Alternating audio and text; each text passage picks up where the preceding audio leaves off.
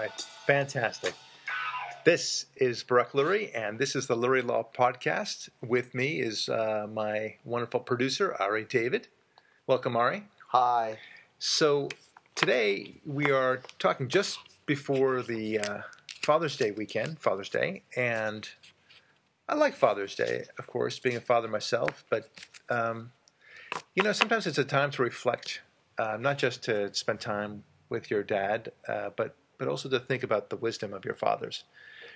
Dennis Prager says that one of the great things about that there are distinctions between what a father gives and what a mother gives. And mothers, of course, give nurturing. They give, full-on support, and they're definitely your biggest fan, so to speak. But fathers are very different. They give you wisdom, and wisdom in many different ways. And that's what I'd like to talk about today, is about what my father has given and what maybe your father has given. Even if you don't have perfection in your fatherhood, meaning your father, sometimes, of course, fathers can be so bad they've abandoned you or whatever it is, but it's a different story. There are many fathers out there that have nevertheless given great wisdom, and hopefully you can see it through. For me, I think of my dad. He's a great man. He is a great man. Thankfully, he's still alive, and he's doing very well. He's sharp, and he's just so wise, and he's always been very wise. And he was fascinated with wisdom. And in fact, it bugged me how much it fascinated him to deal with wisdom. He wanted to always learn. And here's the thing I got to learn from him. The most important thing was time. He said, "There's nothing more valuable than time." What a revelation that was to me. What do you think? Time. I think it's a bummer. I mean, that's one of the double-edged sort of truth. The Buddhist enlightenment or clarity is right. Usually, I have clarity now, but what are you clear about? Usually some pretty bad news, that life will not last forever and you won't be this young forever. That's true. I mean, those two facts, as they say in urban parlance, sucks. Right. Well, I mean, a classic example of that is that it's very hard to get very wealthy without some hard work. Yeah, that kind of sucks too. Yeah. I mean, you would like to get wealthy just by sitting there and watching TV all day, but it's not going to happen. Yeah.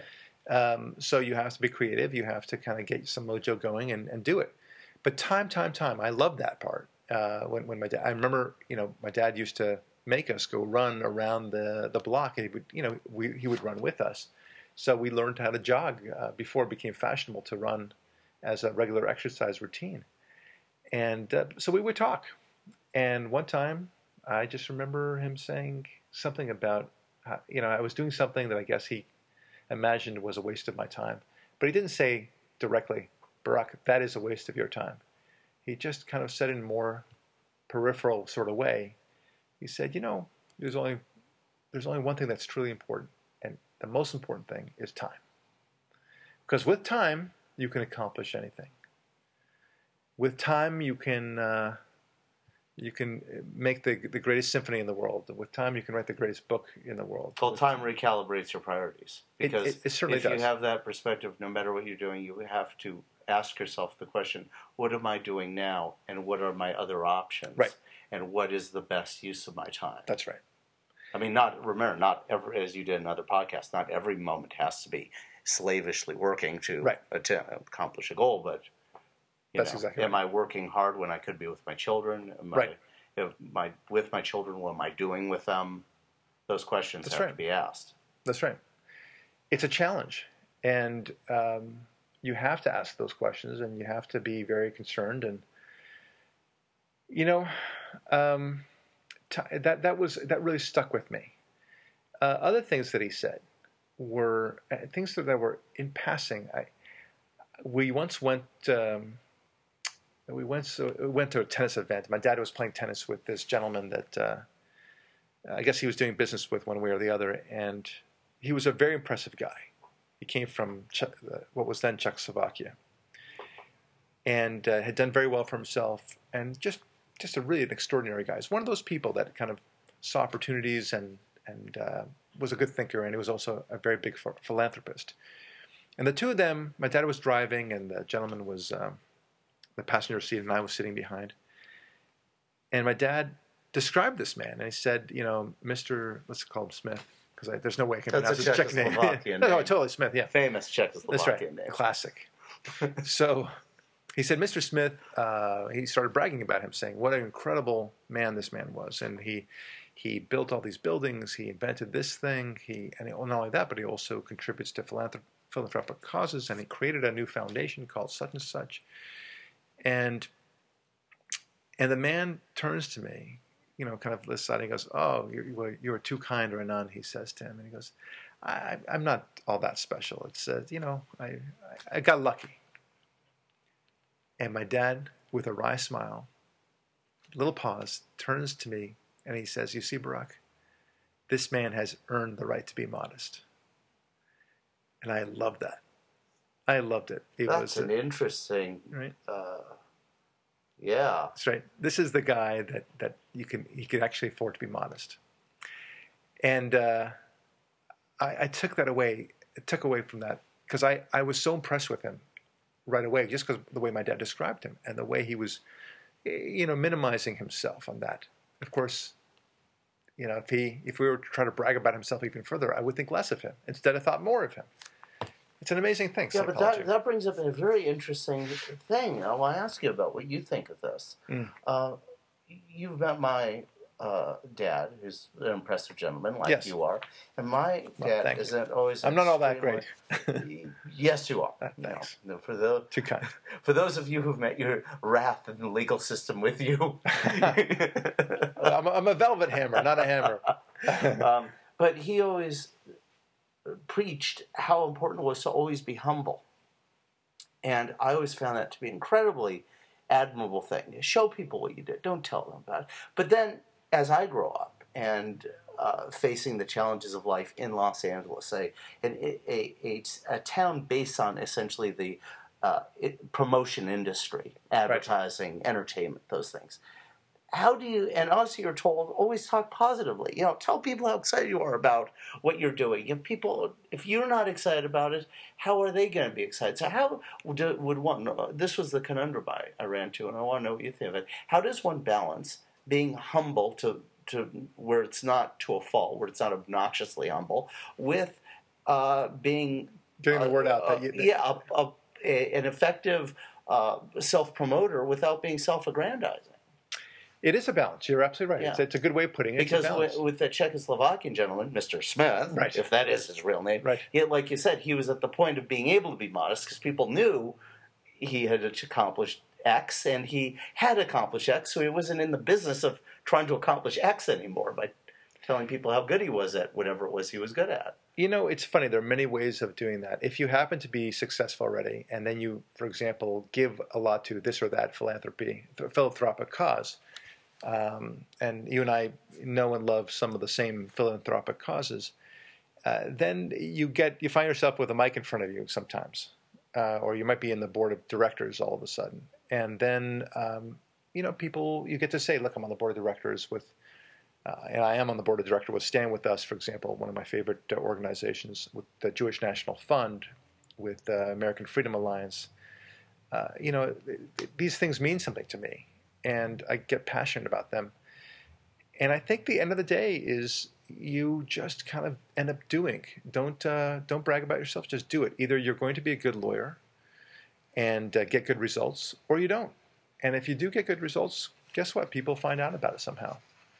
And that's what I'm finding, is that people just refer business to people that continue to do well. That's what it is. If you do well by other people, they'll come.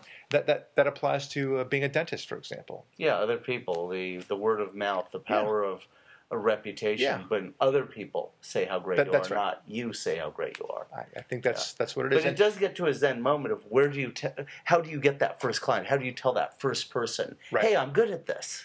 Yeah, without looking like an idiot. Right. Well, that's a good question. I started my own practice, my own firm 10 years ago. I've been in practice for 23 years, a little bit more now, but 10 of them were my own firm.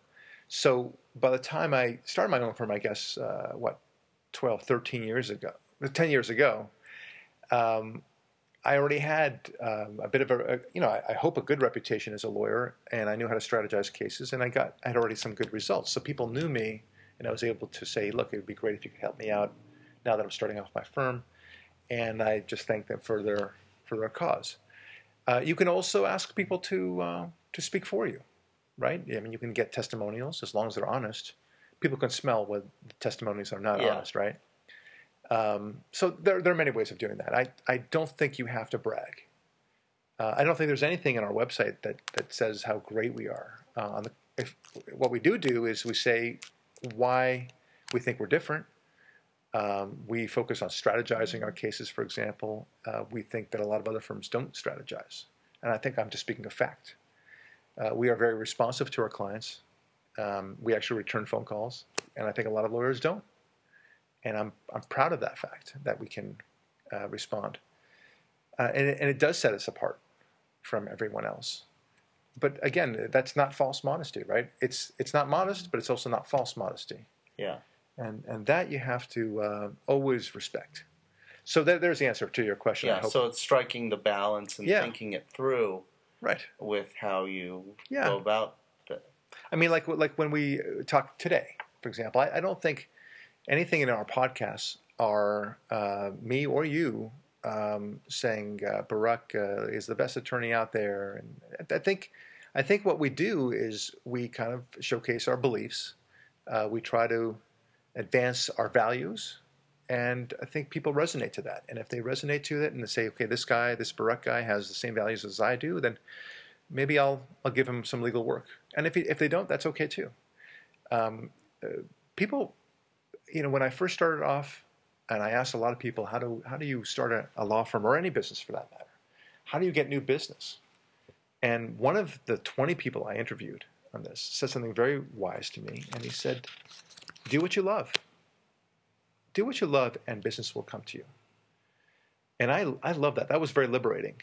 Yeah. And before he even said that, I mean, he said, "What do you plan to do to get out there and to get new business, Barak?" So I said, "Well, I think I'll join the financial lawyers conference, the real estate division of the Federation for, whatever it might be, and I'll hobnob around there." And then he said, "Tell me something, Barak. Do you want to be there? Do you really want to go out there and do these things?" And I said, "Maybe not. I mean, but it's something that's necessary. It's part of my job to get the new business, right?" And he's already shaking his head as he spoke, and he said, "What do you love to do?" And that's easy for me. I love all things about Israel. I love Jewish causes. I love Christian causes. There are many Christian causes that I support. I love the Wounded Warriors Project. That's a big deal for me. As you know, I'm vegan, and I like some vegan causes out there. Not the animal cruelty causes, by the way, the health side of it. So please, there's two different animals, as it were, in that department. And I have a lot of passions. Music, too, as you know. So, and mountain biking, that's right. So he said, just get into those things. Do those things. Do a lot of mountain biking. Go into the vegan group that you love so much and advocate for your cause. Go to the pro-Israel lobby and focus on AIPAC and spread the wealth around in terms of who you are and why you're passionate about these things. Then you'll get business. And I did. Yeah. He was 100% right. Oddly enough, I went mountain biking the very next day, and I got a case, my very first case from that mountain bike ride. Yeah. It's kind of funny. Isn't it funny how effective it is just to follow the signposts and have like a sense of belief within you. We talk about faith and God and all that, and I'm not making just a simplistic one-to-one comparison that everything in life is an absolute signpost, but it could be, you know. But if you just make yourself open, then things come to you. Right. It's very true, and you have to make yourself open, though. You have to. It's my wife jokes around all the time that I am the parking Buddha, meaning that whenever I come with her, somehow a parking space seems to magically open, and she's right. I for some reason I do get great parking spots, and I figured out the reason. I'm just looking around a lot more. Yeah. Right. I think some people they just see ahead of themselves, and I say okay, I'm going to pause my car to the side, and then I'm going to look around, 90 degrees to my left, 90 degrees to my right, and of course in front of me, and also behind me. And surprise, surprise, you'll see more openings. You'll see at least, 3 times, 4 times the amount of spots that you would otherwise look for. Right, rather than driving straight forward and passing 95% of the potential spots that could open a second later. Right. Here's another thing my dad taught me. He was talking about Harry Reasoner, who in turn gave him the wisdom, and then he turned it to me. He was remarking about Harry Reasoner. He was a great, not talk show host, but he was 60 Minutes correspondent. 60 Minutes. He was one of the first 60 Minutes correspondents, and he was very involved in that at ABC. And he was a very big shot at ABC. And my dad tells me how Harry Reasoner once turned to my dad and said, Renan, I have a lot of power at ABC so long as I don't use it. How about that? Yeah. It's a nice line, and it's instantly, intuitively correct. And if you do have a lot of power and you start throwing it around, the more you're going to lose it. Yeah, well, power is like energy, and it's potential. And the potential goes away when you discharge it. Yeah. And there are a few times it's worthy of being discharged. That's right. You really want to be circumspect about your power. It's perfectly fine that people know that you have the power. That's great. That's about where it stops. And also, here's the other side of it. If you have no power, but you try to use it, and it's like that old thing of opening your mouth and proving to people you're an idiot rather than just staying silent and letting them think it. Right. It's the same thing. If you try to discharge power you don't have, you'll show others you have no power. Yeah. And then they, there is no power. Why should we? Why should we take anything seriously about you? It's so true. So these are words of wisdom that my father had. I guess I'll give one more as I think about it. And if there's one key thing my dad is all about, is an appreciation for exploration, for innovation, and creativity. He throughout our entire lives, used to say the most important mission in our lives is to create. And we resisted that. All of us, all the kids resisted that. We just felt it was too simplistic. Well, also it's your dad saying it. You and know, it's one our dad listens saying to your dad until you're older and you go, yeah. Darn, he was right. But but he is really right. At the end of the day, as I appreciate God more and more, there is no other conclusion that one can come to than that our very purpose, our singular purpose, is to create. Now, creation comes in many different forms, of course, not just in the sense of being a great artist or building a building, but creating, meaning moving the needle forward. Being the best athlete is a form of creation. Writing a great book, being a good lawyer, helping others, learn things, and make connections so they can be prosperous themselves. Right. That's creating. Being a force for good. Yeah. One way or the other, you are being creative. It's and the way to know whether or not you are being creative, you can ask yourself intuitively, does God want me to do this? Right? Yeah. And the answer should come to you. And it should be it doesn't should come to you. It comes to you. It comes to you. You know. Yeah, that's right. It's when you're at the ballpark and you've had a little too much to drink and you're acting a way you shouldn't. When you're with your children and you're acting the way you should. Right. We all know. You might not want to act good at the moment. You might be enjoying being a little bad now and then. But you may fall off the mark. But at the same time, you know what's right and what's wrong, and advancing that needle is very important. Being creative and to the point where it's not that so much that you leave a mark. Well, maybe it is that you leave a mark, but what is leaving a mark? I mean, leaving a mark is not necessarily I built that building. A lot of people can leave a mark by doing terrible things, right? Charles Manson certainly left a mark. Yeah. Hitler, Stalin, all those guys left some marks. So it's not just leaving a mark; it's leaving the right kind of mark. The right kind of mark. Yeah. Where somebody can say that man, the world would have been a different place, but for that man, in a worse way. Yeah. If it weren't for him, Stephen Jobs. I'm just throwing that out because it came to mind. What a strange world that would be had his mother not boarded him Right. I just thought of as Steve Jobs, opposed actually. to letting him be adopted, which Yeah. is exactly the story, by the way, and never entered her mind to have an abortion, but instead gave him up for adoption. And thank God she did, because what a great world we have! What an innovative new world we have My as a result children of would Steve have been a Jobs. lot less happy without iPads and That's iPhones. right. They are. We'd have other They, inventions, I suppose, yeah. but it wouldn't be the same. You're Yeah, absolutely but right. he gives, and this is a very shallow example, the amount of joy an iPhone gives my 1-year-old daughter Right. is stunning. The amount of joy she has, the giggling, the excitement she has when she sees a Steve Jobs product, she goes, ah, ah. Yeah, I mean, we filmed a few of them. It's a perfect Apple commercial. And you can see the mark this man has left on my child, who he didn't even know. Yeah, And, he brought a certain elegance to technology that didn't exist before. So it's not just Steve Jobs. It's well, Andrew Breitbart's another one. Sure, you know? Andrew Breitbart. He's such a great force, and Ronald Reagan, Lincoln, of course, Yeah, Washington, Thatcher, Churchill, Sandy Koufax. Yeah, You know, but wonderful men and women that really just expanded the world. Rosa Parks, Martin Luther King Jr. Right. And what these people mostly have in common is they brought joy to people through either their courage, or even if it's like Sandy Koufax's baseball.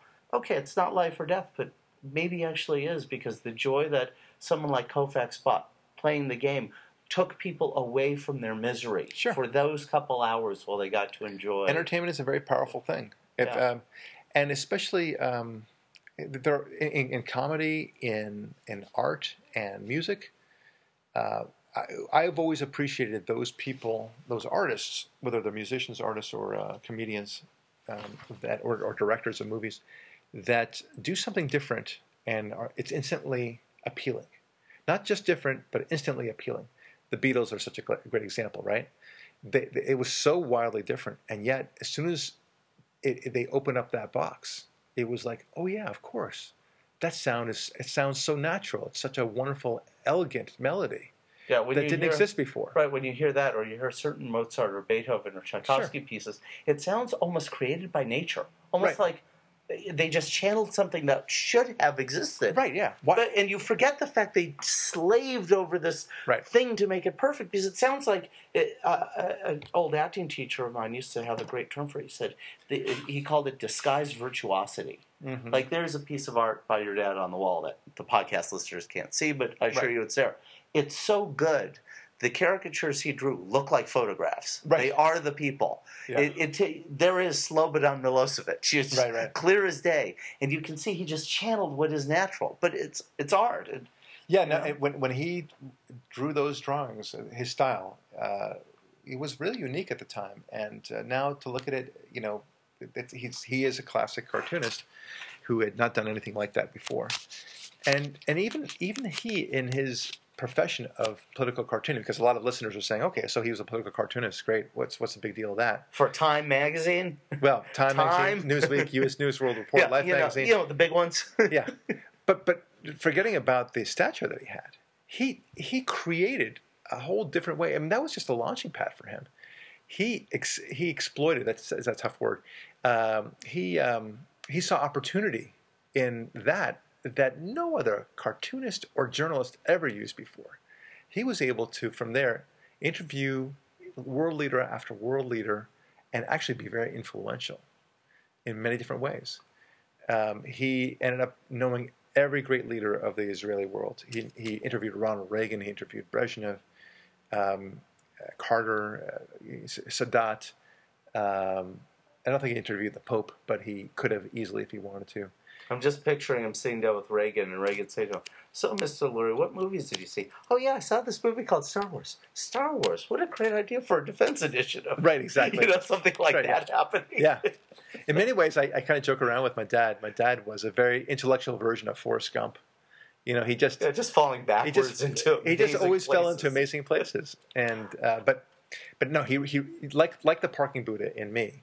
My dad, on a much smaller level, of course, my dad was able to see opportunities that I think other people would never even think about. They just didn't expose themselves to the idea of saying, well, why not?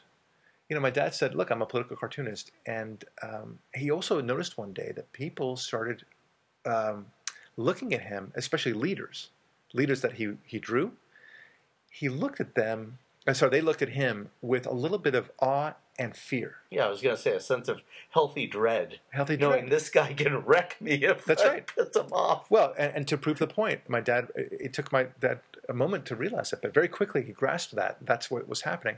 And the proof of that is, in the old days when you read newspapers, right, you wouldn't necessarily read every article, but you would always read the cartoon. The cartoons. You'd go to the cartoons first. First. There's a cartoon. Boom, I'm going to read that. Yeah, the reason the print industry is failing is because they haven't figured out what they should have done. Put the cartoons on page 1. Right. It might work. You know what Why I mean? not? And there were times. I mean, you can see on the wall right there, they did put it on the page 1 of the German newspaper, for example, my dad worked for, Die Welt. But he always found ways of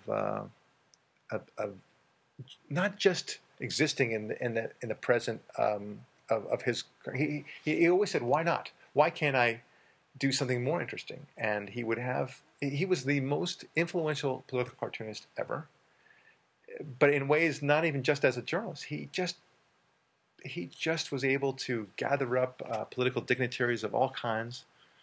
It was amazing the people I was able to hang out with.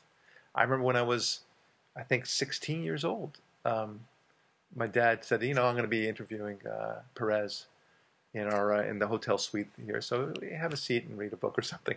And there he was interviewing Perez, and it was very interesting. And I heard it. Yeah, Shimon Peres, not Pascual Perez. That's right, Shimon Perez.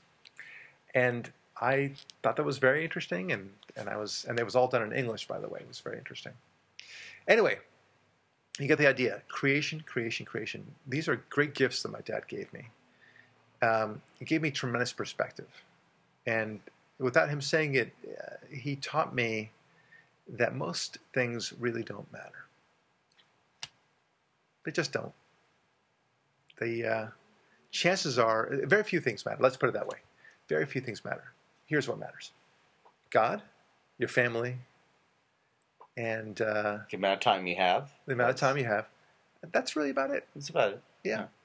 Close friends. And if those friends are sucking time away from you or not giving you value in terms of being kind to you and such like that, then life's too short and get some new friends. Life's too short. Get some new friends. And not get different friends, get some new friends. And your health, of course. And that's it. That's it. It does not matter what kind of car you drive. It does not matter where you live. It does not matter. Come on. Let's add that. It matters. It does not matter what kind of car you drive, as long as it's among a certain number of high-end brands with Corinthian leather and. Well, that goes without saying, my friend. I just wanted to make sure. No, obviously, but I'm not saying that. Of course, it does matter in a business sense, but the things that we worry about are not worthy. Most of the time, they're not worthy of being worried about. Well, it doesn't matter what kind of, say, car you drive or what you're wearing or things like that, as far as what other people think of you who in the out there on the street. Yeah. What matters is how you feel about it and what. Because there are people who collect cars like Jay Leno, and a car is very important to the man. That's right? No, he loves it. He loves it. He doesn't collect the cars because he's trying to impress other people. Yeah. My dad is he's got wonderful taste. My mom too. I mean, they're a phenomenal couple. My mom, she's just as amazing as my dad. The things that she can do with real estate. She's a real estate broker, but she's also a very creative woman and very graceful and thoughtful and full of wisdom herself in a very understated way. It's kind of cool. I'm very lucky and I had two great parents. But both of them, they live in a beautiful place in New York. The place is very well decorated. They have exquisite clothing. They just look fantastic. And yet they do it entirely for themselves. They just, this is what they want to wear. That's the right reason for it. They would never, ever do something because they're trying to impress somebody. Yeah. It's really quite interesting. So, and once in a blue moon. That's an interesting piece of wisdom that we've just kind of stumbled upon here. Yeah. Impress yourself. Just impress yourself. Are you impressed? If you're impressed, they're impressed. Mm-hmm. Yeah. Well, those are the words of wisdom, my friend. And I truly appreciate my dad and my mom. And I'm really blessed, I understand. But truly appreciate your dad. And no matter what happens how it was being raised by your father. Try to find the pearls of wisdom that he gave you, because there are some, and try to look at the good side of it, and you will find some great stuff there. Yeah, and even the bad will give you some pearls of wisdom. That's right. That's true. Yeah. So it's better to know what to do than know what not to do, but all the same, you can learn. Thank you, Dad. Happy Father's Day.